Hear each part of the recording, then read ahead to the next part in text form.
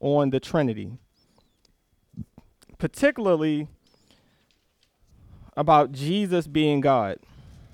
Okay. So again, this will be the last Sunday that we cover passages about Jesus being God, and then we'll move on to passages about the Holy Spirit being God. Then we will jump into the book of Malachi. Okay.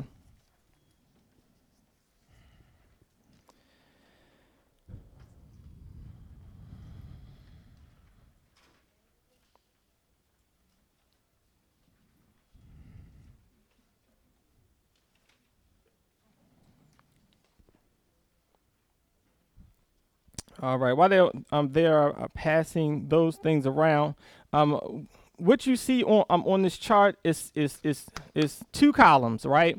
And so what I'm trying to help us to see is the Bible specifically tells us there are certain traits or characteristics that are unique to God alone. Okay, that God possesses these traits or characteristics. Okay, so real quick to go down the list. On the column that says traits that are unique to God, it says that creation is the work of his hands alone.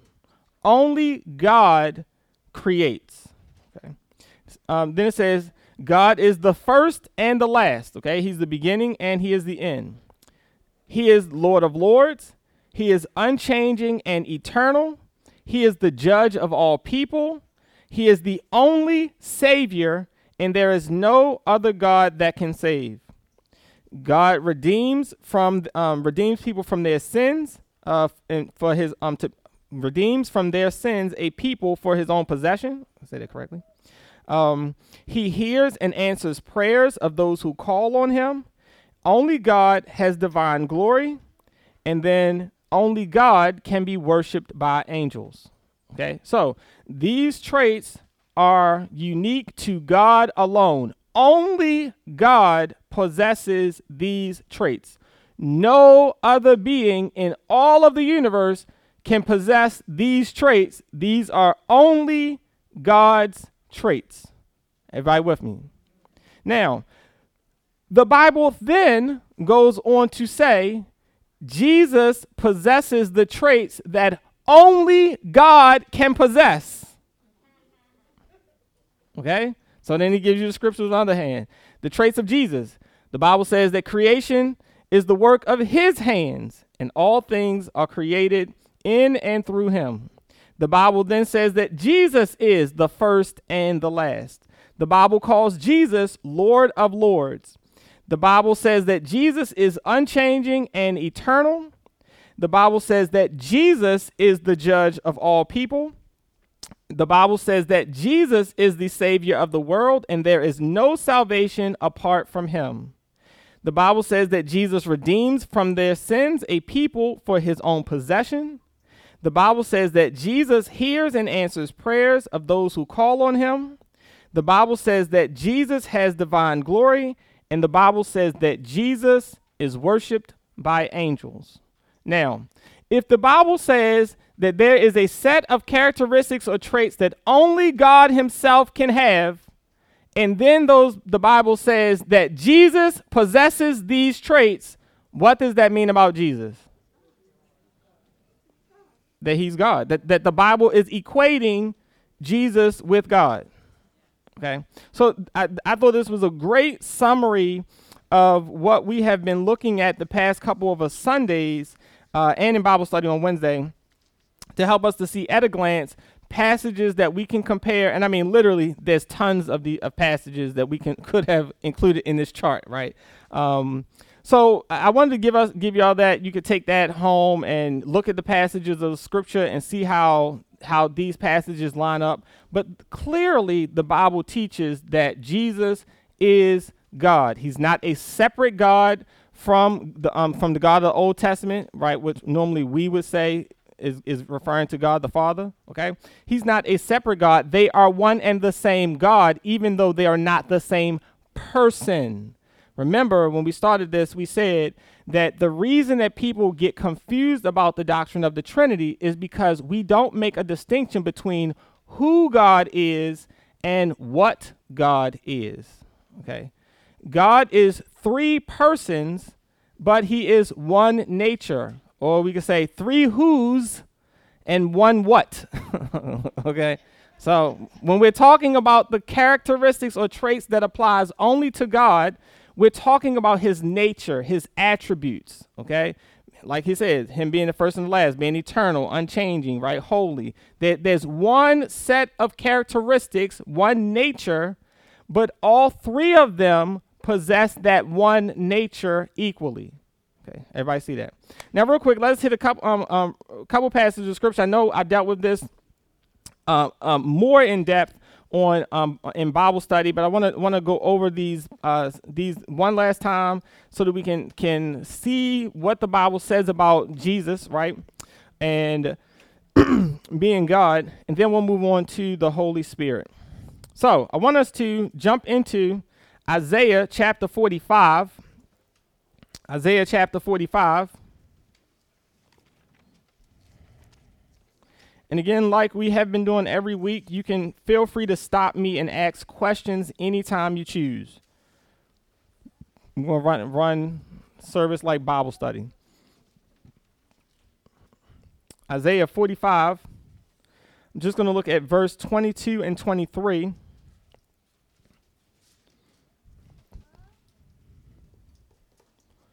Isaiah 45, 22 and 23.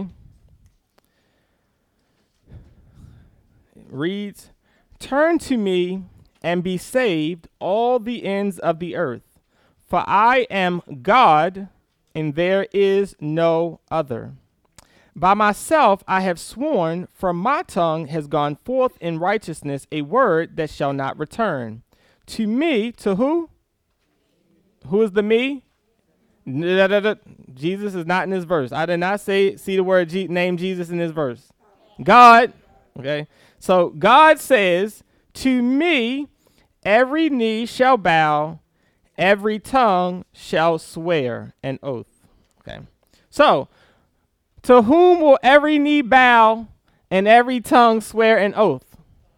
God. Okay. Philippians chapter 2.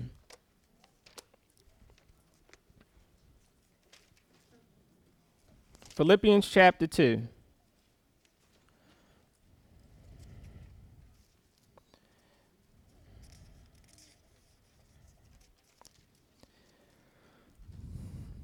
Paul now is giving us this great hymn of the church, speaking about Jesus, him being both human and God. Listen to what he says starting at verse 9. Philippians chapter 2, verse 9. "Therefore God also highly exalted him and gave him the name that is above every name, so that at the name of Jesus," what? "Every knee should bow in heaven and on earth and under the earth, and every tongue should confess that Jesus Christ is Lord, to the glory of God the Father." Now, in the Old Testament, the Bible says that God said that to him every knee is going to bow and every tongue is going to confess or swear an oath. But Paul now says that verse is referring to Jesus. That to Jesus every knee will bow and every tongue confess. That Jesus is Lord, which again, saying that Jesus is Lord is another way of saying Jesus is God, because all throughout the Old Testament, the word Lord is applied to the Father. Talking about God. Okay, so again, the Old Testament takes passages that are applied to the Father and then applies those passages to Jesus. Okay, because Jesus is God. Now, I want you to turn to the book of Daniel. All right, so the book of Daniel, just about 3 books away from Isaiah.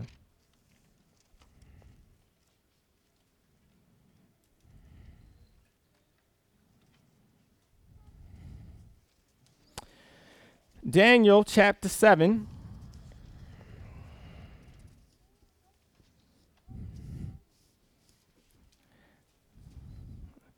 With this, I'm going to have to hurt a couple people's feelings. Again, we talked about this in Bible study. Daniel chapter 7. I'm going to read verses 9 down to verse 9 down to verse 15. Okay. We know this passage. We sang about the song this morning, the Ancient of Days. Okay. So here, this passage is Daniel has this vision. He has a vision of God the Father, right? We know that he's referring to God the Father. He's talking about the Ancient of Days. And then he says that there is this divine figure who approaches the Ancient of Days, right? And this divine figure is called the Son of Man. And this Son of Man is given a kingdom that will last forever and ever and ever, and all nations and all people will serve him. Okay. Listen to what the passage says. Verse 9, as I watched, thrones were set in place, and an ancient one took his throne. His clothing was white as snow, and the hair of his head like pure wool. His throne was fiery flames, and its heels were burning fire. A stream of fire issued and flowed out from his presence. 1,000,000 served him, and 10,000 times 10,000 stood attending him. The court sat in judgment, and the books were opened. Okay, now that he inserts this section here that we know is referring to the Antichrist, verse 11. I watched then because of the noise of the arrogant words that the horn was speaking, and as I watched, the beast was put to death, and its body destroyed and given over to be burned with fire. And for the rest of the beasts, their dominion was taken away, but their lives were prolonged for a season and a time. As I watched in the night visions, I saw one like a human being, right? Better translation, I think, is the older one, which is the Son of Man, coming with the clouds of heaven. And he came to the Ancient One and was presented before him. To him was given dominion and glory and kingship, that all peoples, nations, and languages should serve him. His dominion is an everlasting dominion that shall not pass away, and his kingship is one that shall never be destroyed. Okay? So here you see in this passage, you have the Ancient of Days, God the Father, and you have the Son of Man, who it says is given dominion and kingship and rulership that every single nation and every single person will serve him. It says that he will come on the clouds of heaven. Okay? That'll be important in just 1 second. Well, let's do that first. Look at Matthew chapter 26. Matthew 26. Keep in mind, this Son of Man, this divine figure that Daniel sees, says he will come, he will return on the clouds of heaven.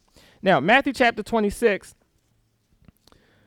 we know throughout all of the Gospels that Jesus' favorite name for himself, the one he uses for himself more than any other name, is Son of Man. Okay? And he actually refers to this passage in Daniel and Matthew chapter 26.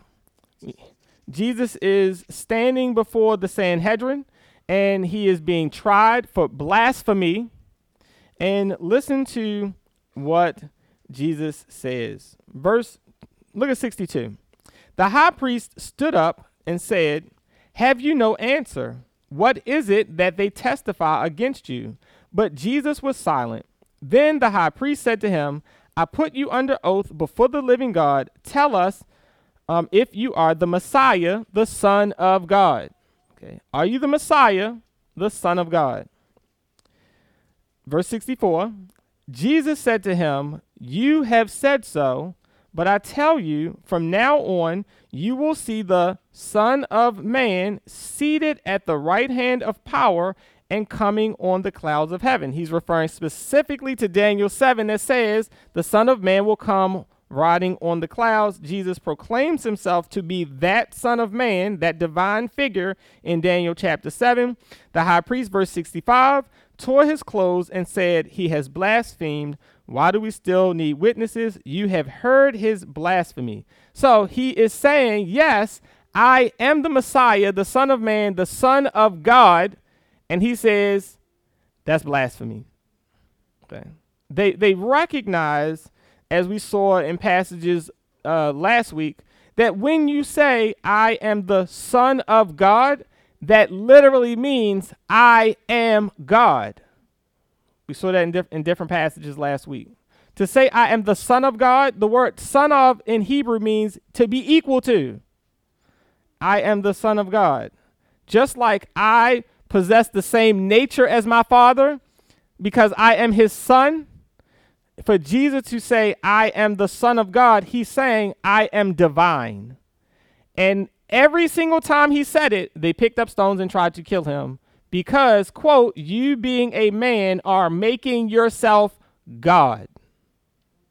Okay, so when we say, people say, oh, well, Jesus is not God. He's just the Son of God. No, you don't understand what Son of God means. Because when Jesus said, I'm the Son of God, they tried to kill him for claiming to be God. Because to say I am the Son of God means I am equal to God. Okay, now, really quickly, turn to Revelation chapter 1. Well, keep your finger in Daniel chapter 7. Okay, one hand in Daniel 7. Take the other hand and put it in Revelation chapter 1. Daniel 7 and Revelation chapter 1. Now this one is going to, I try not to do too controversial things per service, but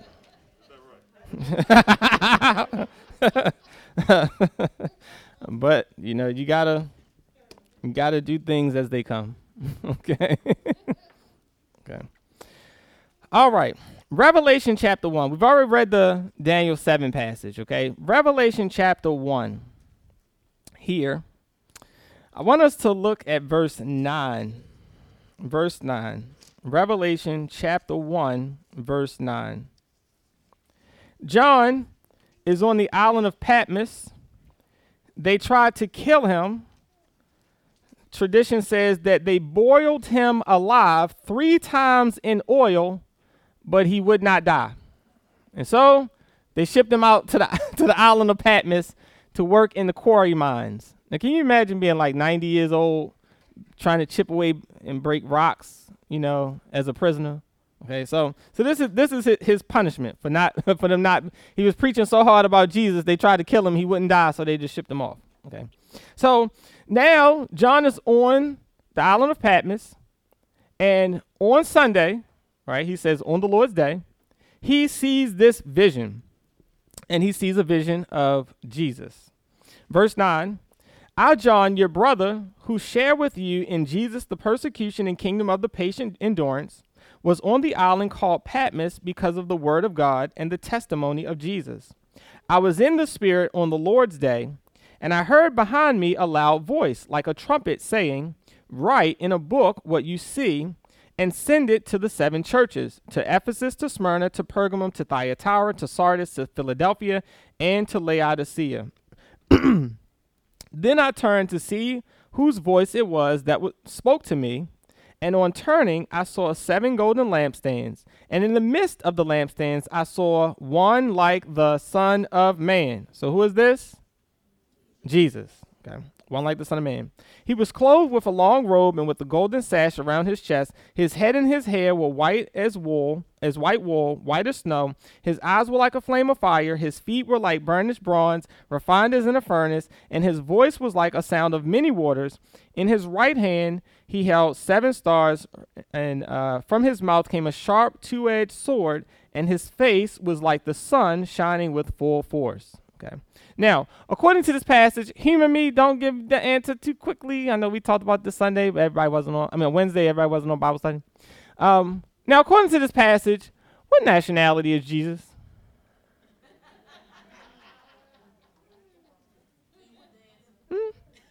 Yeah. What race is Jesus, according to this passage? Okay. Okay, so... Okay. Now, many times we use this passage to say, there you go, Jesus was black. It said he has hair that is white that is hair like wool, and his skin was brown because it was like bronze that had been burned in the fire. Okay. Now, I want you to use that first hand, and let's turn back to Daniel chapter 7. Okay. Daniel chapter 7. Now, notice the description that Daniel gives of God the Father, the Ancient of Days. Okay. Now, it's important for us to remember, does God the Father have a body? No. God the Father does not have a body. He has no physical features at all. So, when Daniel sees this vision of God the Father sitting on the throne, and he has hair and wool, and all of these things, is this him really seeing God, or is this metaphorical language? Okay, so it's metaphorical language. What's the problem?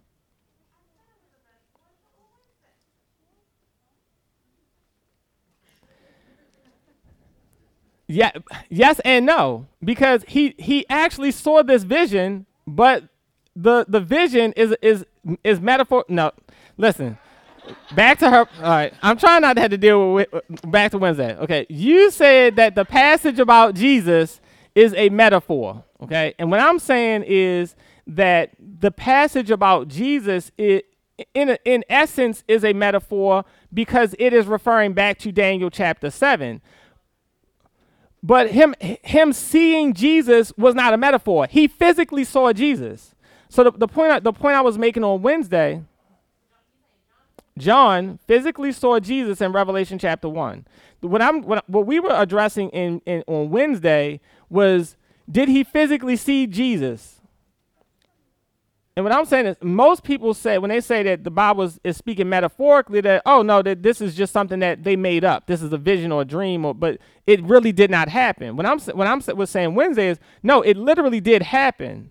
Even though John is using metaphorical language to describe what he saw, it actually did happen.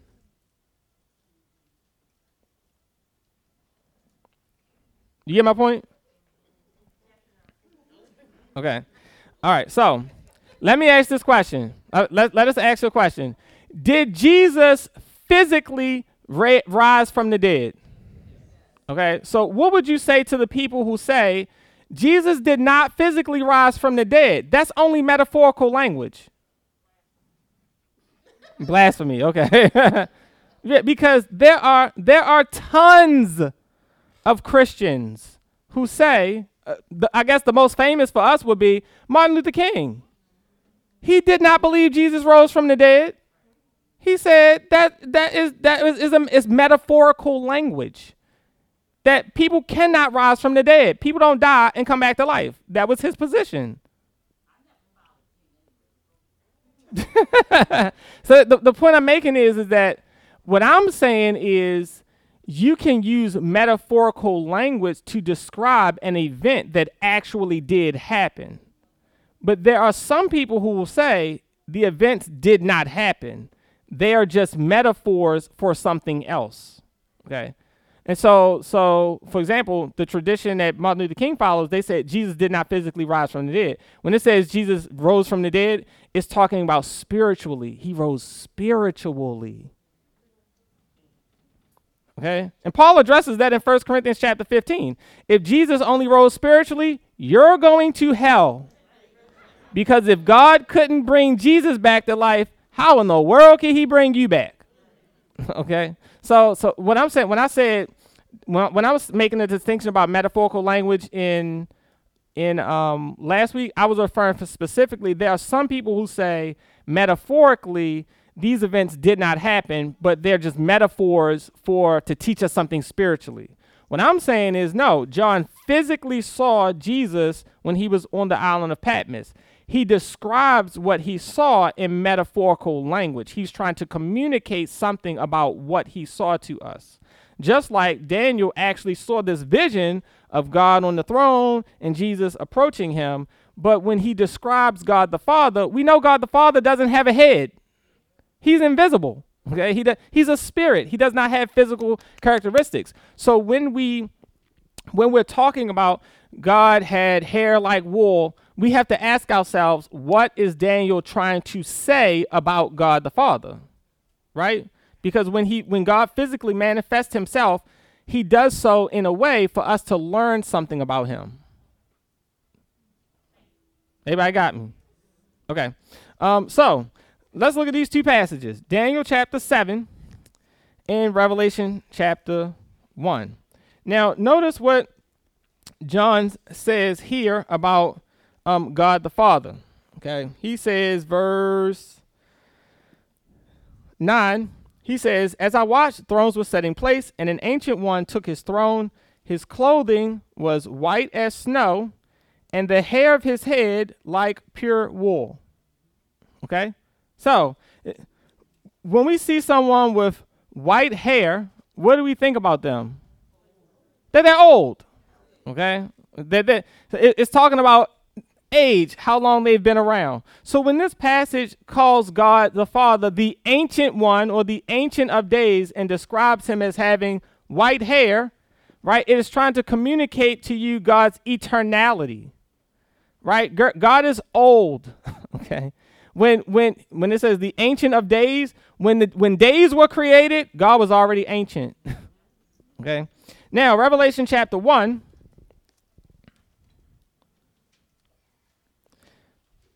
verse 13, in the midst of the lampstands, I saw one like the Son of Man, clothed, okay, because Daniel chapter 7 talks about God's clothes first, right? Clothed with a long robe with a golden sash across his chest.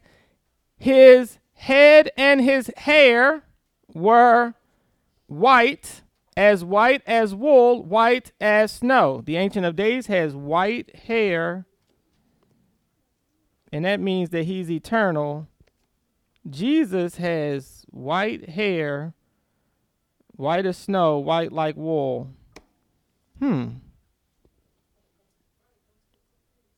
Is this saying that Jesus has kinky hair like black people?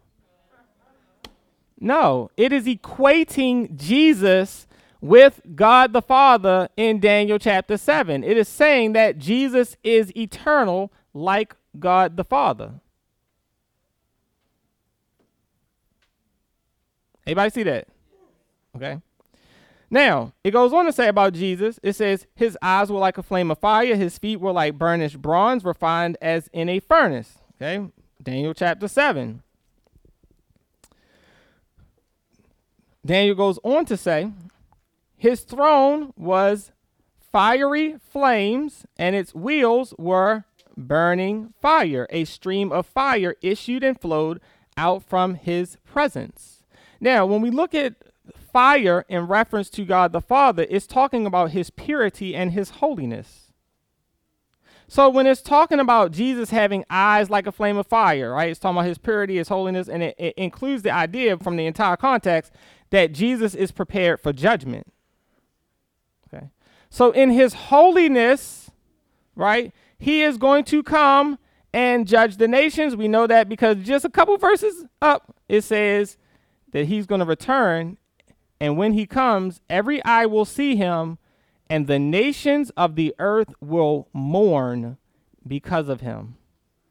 Okay. So now this passage again is not talking about Jesus' nationality. It says nothing about his nationality.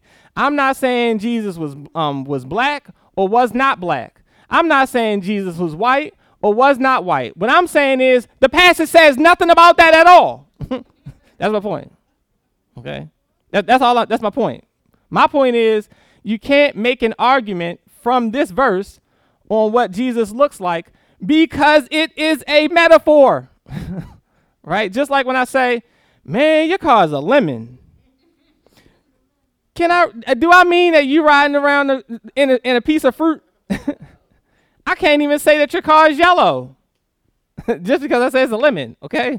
Right? It says nothing about what your car looks like, okay? It is simply a metaphor. It is equating Jesus with God the Father in Daniel chapter 7. Now, I promise you, John spent 3.5 years with Jesus. I don't think that he would be surprised about what Jesus. Ooh, look at Jesus. Let me write down what he looked like. I just don't get it. I don't think that that's what was on his mind when he was on the island of Patmos. He turned around and was like, y'all, Jesus black. I just don't think that. I don't think that that's what was on his mind. Okay. Okay. That's all I'm saying. All I'm saying is I know Miss Mimi don't like it when I say it. When I see Jesus, I promise you, he gonna look something like Miss Mimi. Okay. That's all I see. That's all I think. That's all I think. That's what I think. Okay. He's going to look Middle Eastern. Okay. Beyond that, I can't say. Okay. Beyond that, I can't say. Okay. I don't think he's going to have woolly hair. I don't, because when I look at David and all of these other people in the Bible that were Middle Eastern, the Bible talks about the locks of their hair. And I don't know about a whole bunch of people with kinky hair with locks. Unless, we talking about, twisting it. I mean, I just don't see it. I think that he's going to be Middle Eastern. Beyond that, I think the Bible is very careful not to tell us what he looks like. And I think that the Bible does that on purpose. You know why? Because look at how throughout history, Jesus is white with blonde hair and blue eyes. And then, we worship white with blonde hair and blue eyes. And then all of us be like, see, that make me mad. And like, they keep trying to make Jesus white. And so what we want to do, Jesus was black. Okay. And then Jesus got to be black. Now you got portraits of ancient Asian Jesus. And it's like, I'm just like, well, why we focus so much on what Jesus looked like? I think we're all going to be surprised when we get there. That's my point. Listen, I don't care if Jesus was polka dot. As long as I'm not burning in hell, I don't really care what he looks like. That's just me personally. That's just me personally. He could be percolate. He could be striped like a zebra. I don't really care as long as I don't burn in hell. Okay. But all I'm saying is that I don't think the Bible ever gives us a physical description of Jesus. And I think it's intentional because we have a tendency to make God in our image and worship that image. And God will have none of that. Okay. That's probably why he said, don't make any images of me. Go figure, Okay. All right, let's keep moving. We're going to be over our time. All right. Let's hit Luke 24.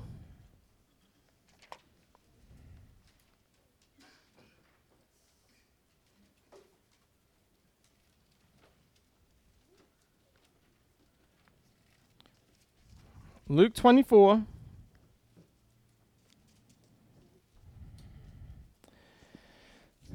I'm not going to read all of these verses. You can look at verses 13 through 27. 13 through 27 is this whole story. Jesus, of course, is crucified, and then he is raised from the dead, right? And on the day he was raised from the dead, some of the disciples are walking on this road to Emmaus. Jesus appears to them on this road to the Emmaus, but they do not recognize him. Okay. And so Jesus begins to talk to them because they were complaining, where have you been? You haven't heard of this Jesus of Nazareth? We thought he was going to be the Messiah, but then he was killed, and now, we're just sad. Jesus says to them, verse 25, then he said to them, oh, how foolish you are and how slow of heart to believe all that the prophets have declared. Was it not necessary that the Messiah should suffer these things and then enter into his glory? Then, beginning with Moses and all the prophets, he interpreted to them the things about himself in all the scriptures. Okay? So, he started with Moses and taught them everything about himself in the scriptures. Now, question, when Jesus rose from the dead, was there a New Testament? No, there was only Genesis through Malachi, right?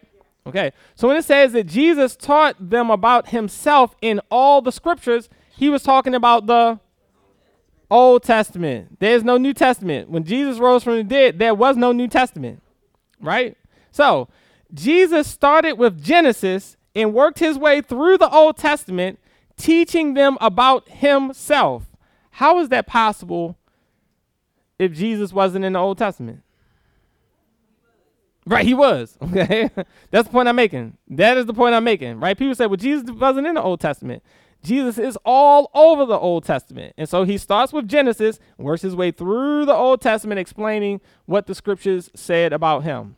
Okay, so we can, because we have an understanding of Jesus in the New Testament, we can go back to the Old Testament and see the places that was referring to him. Okay, like Daniel chapter 7, the Son of Man. Okay. John chapter 18. These next couple of passages are in John, and then we're almost done. If you want to really, and I don't advise this, but if you really would love to have conversations with our Jehovah's Witnesses friends, you should be very familiar with the Gospel of John. Gospel of John. We're going to look at John 18.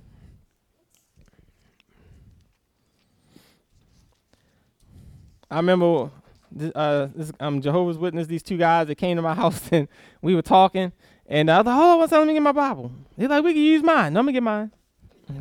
So we were talking, and we going back and forth about do the Gospel of John, and they was like, all right, we gotta go. But we gonna come back next week. It was like 3 years ago. I tell you, Gospel of John. John chapter 18. Look at what Jesus says for himself, right? Jesus is being betrayed by Judas. Jesus is in the Garden of Gethsemane, and Judas brings the mob to him, and they are asking, we want Jesus. Okay, look at verse 5. They answered, Jesus of Nazareth, right? Jesus says, whom are you looking for? Verse 4. Verse 5, they answered, Jesus of Nazareth. Jesus replied, I am. Okay, I know that the version that we use now says I am he. Okay, but it's ego eimi in Greek means I am. Okay, Judas, who betrayed him, was standing with them. When Jesus said to them, I am, they stepped back and fell to the ground. When Jesus says, I am, they fall down. His words were so powerful, they were knocked to the ground. Okay. Now, turn to John chapter 8. We could see this all over the Gospel of John. As a matter of fact, Jesus makes these 7 I am statements throughout the Gospel of John, right? And every single time, Jesus is not, when he says I am, he's just not saying, oh, that's me. I'm Jesus. Come arrest me. Okay. Jesus is claiming the title that God gave for himself in Exodus chapter 3. When Moses met God at the burning bush, right? He says, well, the people want to know what's your name, what God has sent you. And he says, tell them I am who I am. Tell them I am has sent you to me. So Jesus is claiming this title for himself. And when he says I am, the people fall back. They fall down. Okay. Because his words were so powerful, because he's claiming to be Jehovah. Now, John chapter 8, we see this another passage. Jesus does the same thing. He claims this I am title for himself. And we'll see how the people respond to him. John chapter 8, looking at verse 50. Let's see, where we start. Let's start at verse 55. Jesus says, though you do not know him, but I know him. If I would say that I do not know him, I will be a liar like you. Jesus was very sarcastic, if y'all didn't want to know. But I do know him, and I keep his word. Your ancestor Abraham rejoiced that he would see my day. He saw it and was glad. Then the Jews said to him, you are not yet 50 years old, and have you seen Abraham? Jesus says to them, very truly I tell you, before Abraham was, I am. Notice he did not say, well, before Abraham was born, I was here. He says, before Abraham was, I am. It is a very odd thing. You don't say that in English. You say that you don't say I am in this context in English. But notice what they do. They recognize what Jesus is saying, verse 59. So they picked up stones to throw at him, but Jesus hid himself and went out of the temple. Why did they pick up stones to kill him? Because he was claiming to be the same God that met Moses at the burning bush, the I am. Jesus was claiming to be God. So people say, well, Jesus never said, I'm God. He did. He said it right here. he claims to be God, and they try to kill him. Everybody see that? Okay. John chapter 10. John chapter 10.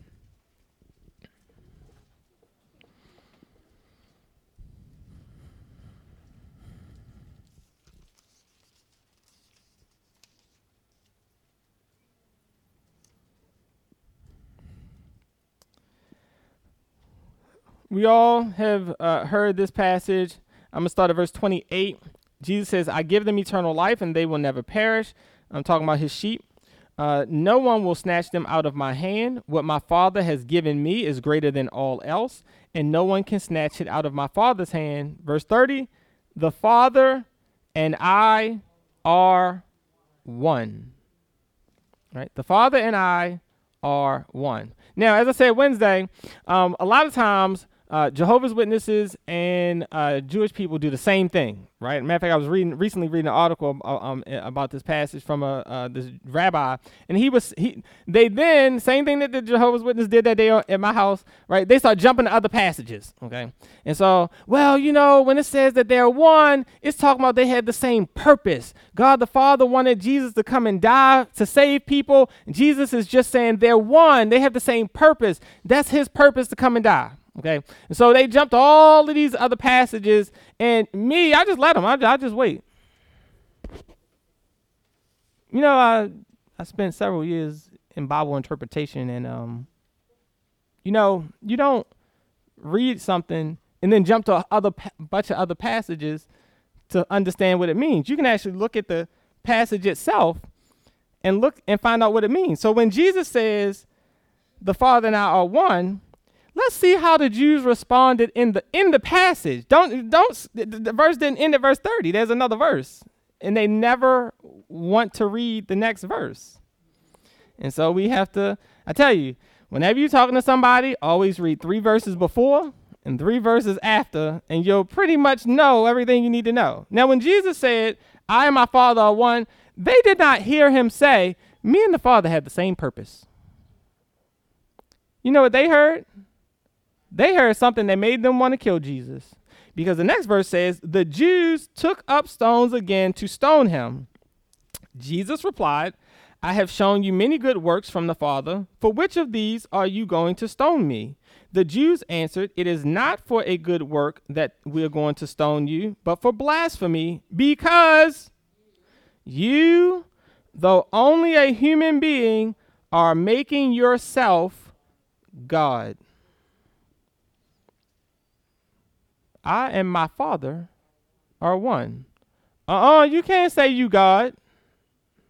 They didn't say, "We're going to stone you because you said you have the same purpose as the Father." They said, "You're claiming to be God." To say that God is your Father and to say that you are one is to claim that you yourself are God. That's why we have to kill you. Okay. Oh, somebody had a hand up?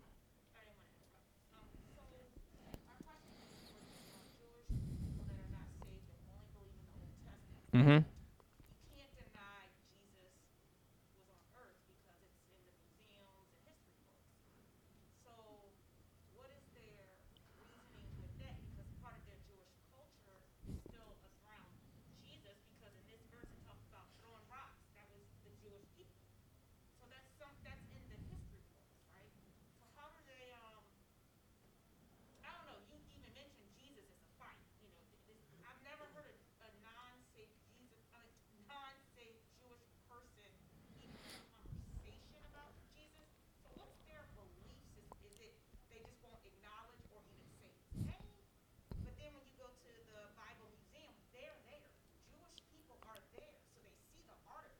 Hmm.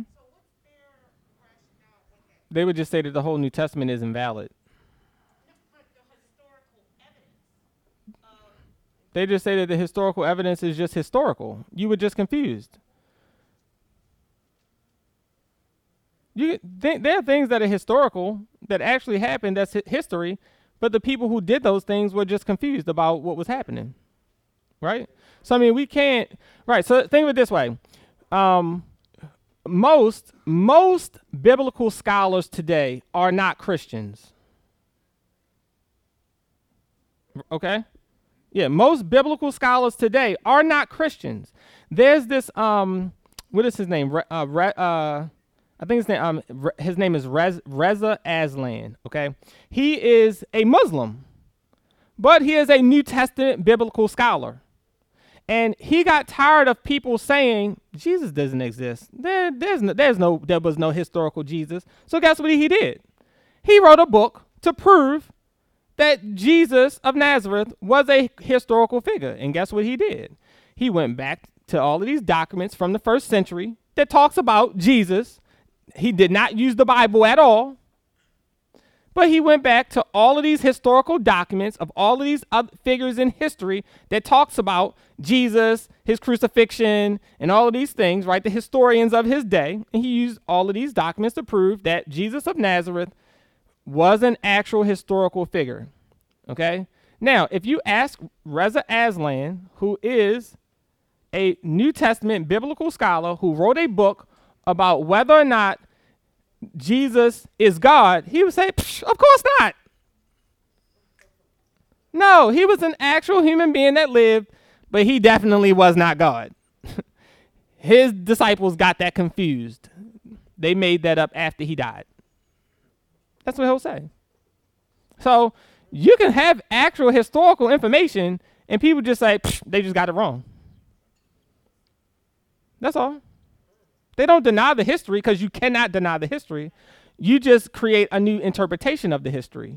And they'll just say, nobody believed Jesus was God. They just made that up after he died. You know, when they had that council and they voted and made Jesus God. Okay, they'll just they'll just have a different interpretation of it. Tina, then Uncle Bill. And then we got 2 verses and we stop.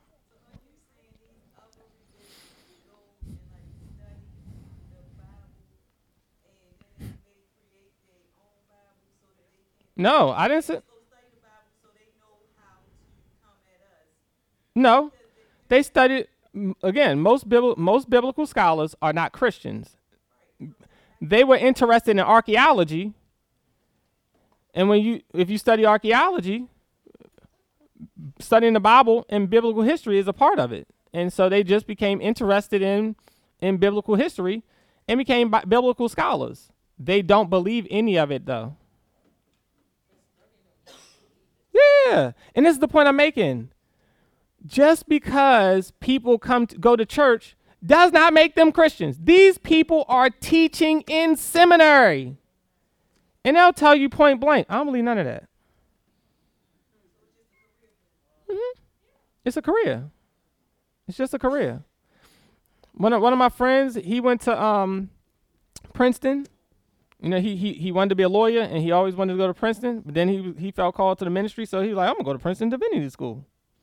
And we were talking. He was like, "Man, these people crazy." He said the leading professor at the school when he was there had recently wrote a book that said the Gospel of John is a fake gospel, and that we should focus more on the Gospel of Judas. And I was like, the Gospel of Judas. I said he must have. I said he must have threw down those 30 pieces of silver and went out and wrote his gospel real quick and then went and hung himself the same night. I said, man, I tell you, these people. But that's the point. They don't believe any of it. they don't believe any of it.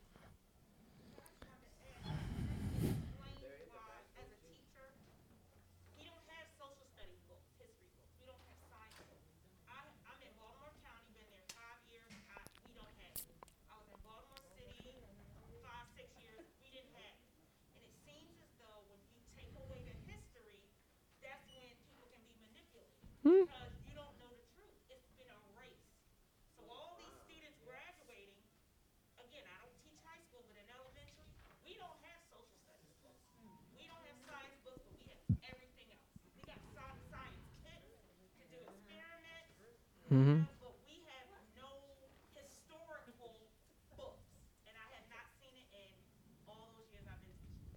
I'll say another thing, but real quick before going. Have you you all when you were growing up and you were taught history? Did anybody ever talk to you about the church?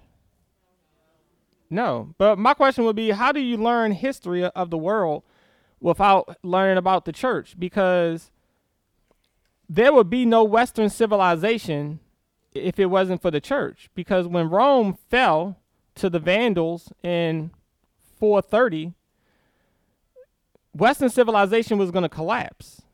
The only reason Western civilization was around was because the church had these libraries of all of these historical books, and when they fled Rome, they carried these documents all over the the empire, so that then they had resources to keep learning about what happened in history and to build from. That's why the church was so powerful throughout the Middle Ages, because the church was the reason that civilization, Western civilization, did not collapse with the Roman Empire. But when you go to school, they don't teach you any of this stuff. All they teach you was, man, and Christian was killing people, and that's the only contribution that they had, the Inquisition and all of that. That's all you had. And so that's why we need separation of church and state. And we don't realize that the concept of separation in church and state was created by the church, because we was tired of the state telling us what we had to do in church. And then we come to America and they say, well, separation of church and state means you can't talk about your religion outside of the four walls of church. And I'm like, no, that's not what separation of church meant. We can go all the way back to Geneva with John Calvin and tell you what it meant. Okay. Uncle Bill, then we got to hit these verses so I can let y'all go because we way over our time.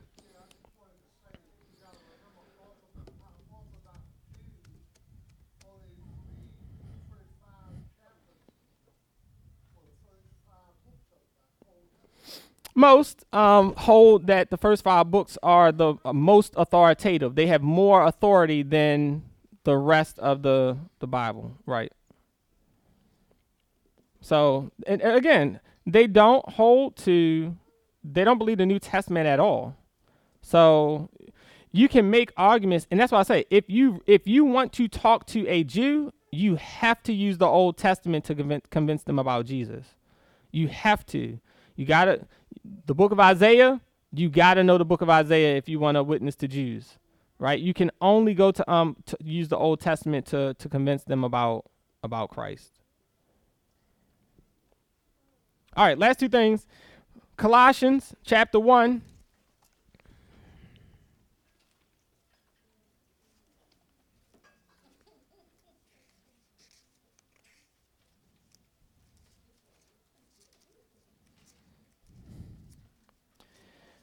Yep, Colossians 1.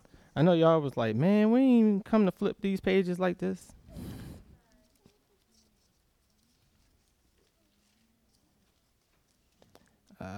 Hate having new Bibles. Like the pages just stick together.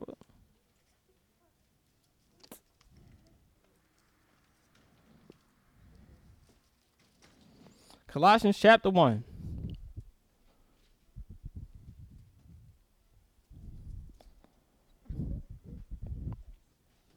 We all probably know this passage here. Paul here, verse 15, is talking about the supremacy of Christ. He says he is the image, okay? So when we talk about an image, right, this word icon means a physical representation, okay? So think of a statue, okay? So you have, we've all been to D.C., right?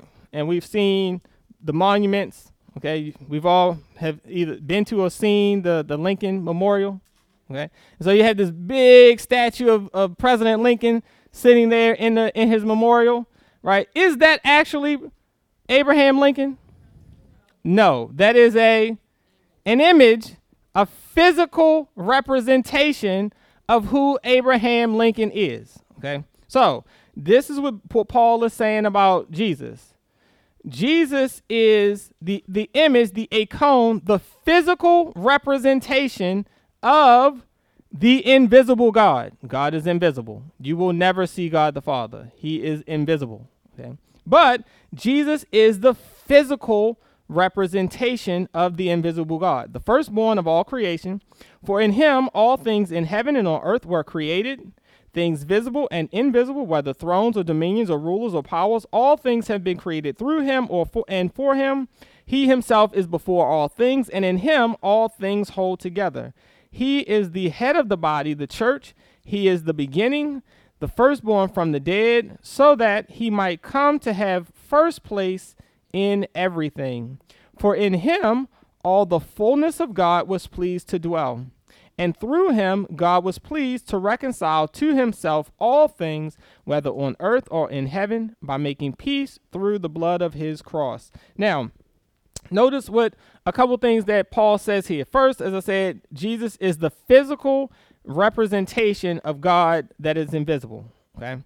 And he then says that Jesus is the firstborn of all creation. Now, when you talk to Jehovah's Witnesses, they love to go to this verse. This is where they get the doctrine that Jesus is not eternal, that he is the first thing God created, and then he used Jesus to create everything else. Now, here's the problem.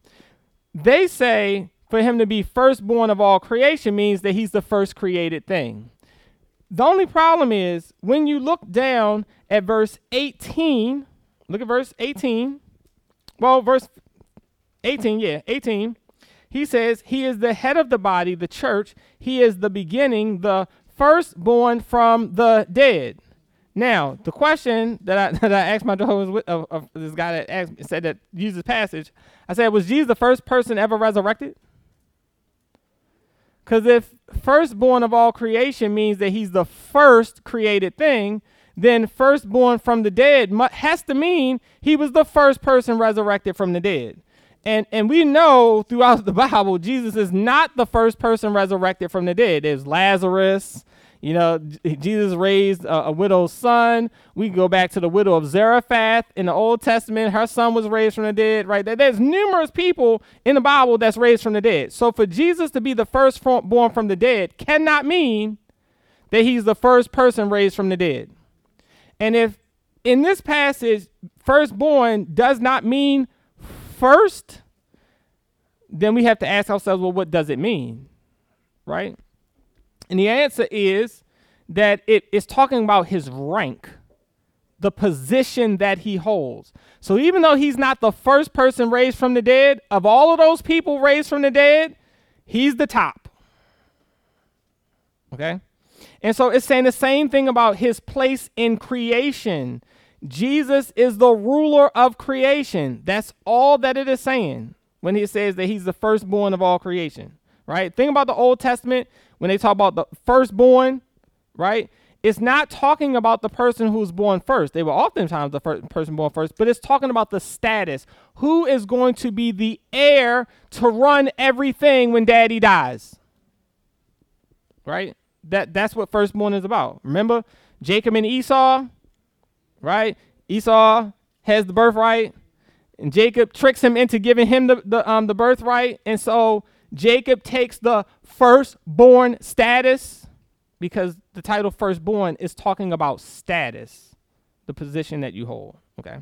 So don't let them, again, we have to look at context, right? Bible interpretation. Context tells you what is being said. And that's why it says he's the firstborn so that he can have first place.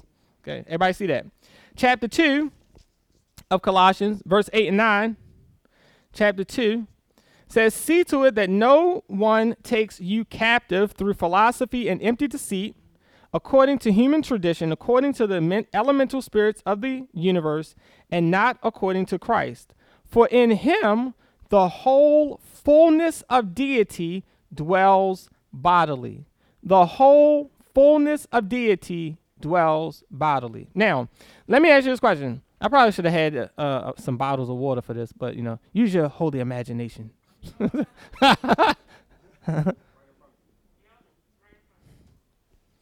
There we go. All right, let's do this.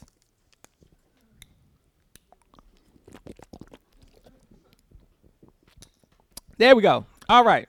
You have this bottle. Okay. Can I pour everything in this bottle into this bottle? Why not? It's going to spill over. Why? It doesn't have the capacity to hold it. Okay. If Jesus is finite, does he have the capacity to take all the fullness of God? No. If Jesus is just a creature like you and I, it doesn't matter if he's the first creature made, okay, if we think about Jehovah's Witnesses teaching.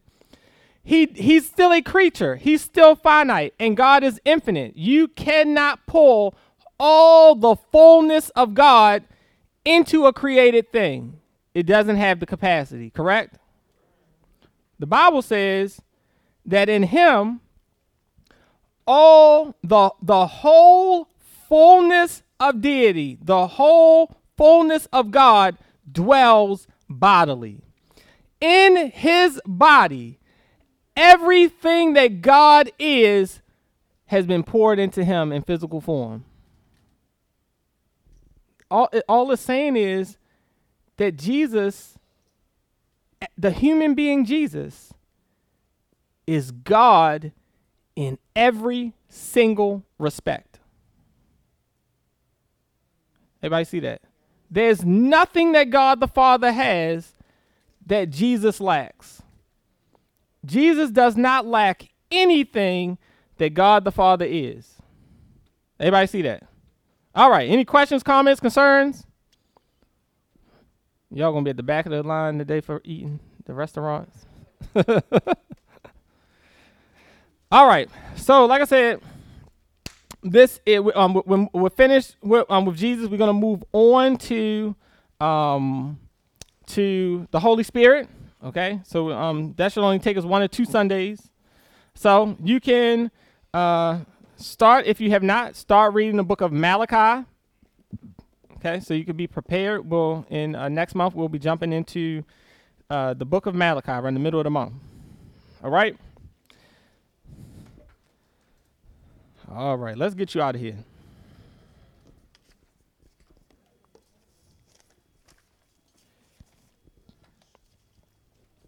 Hope you all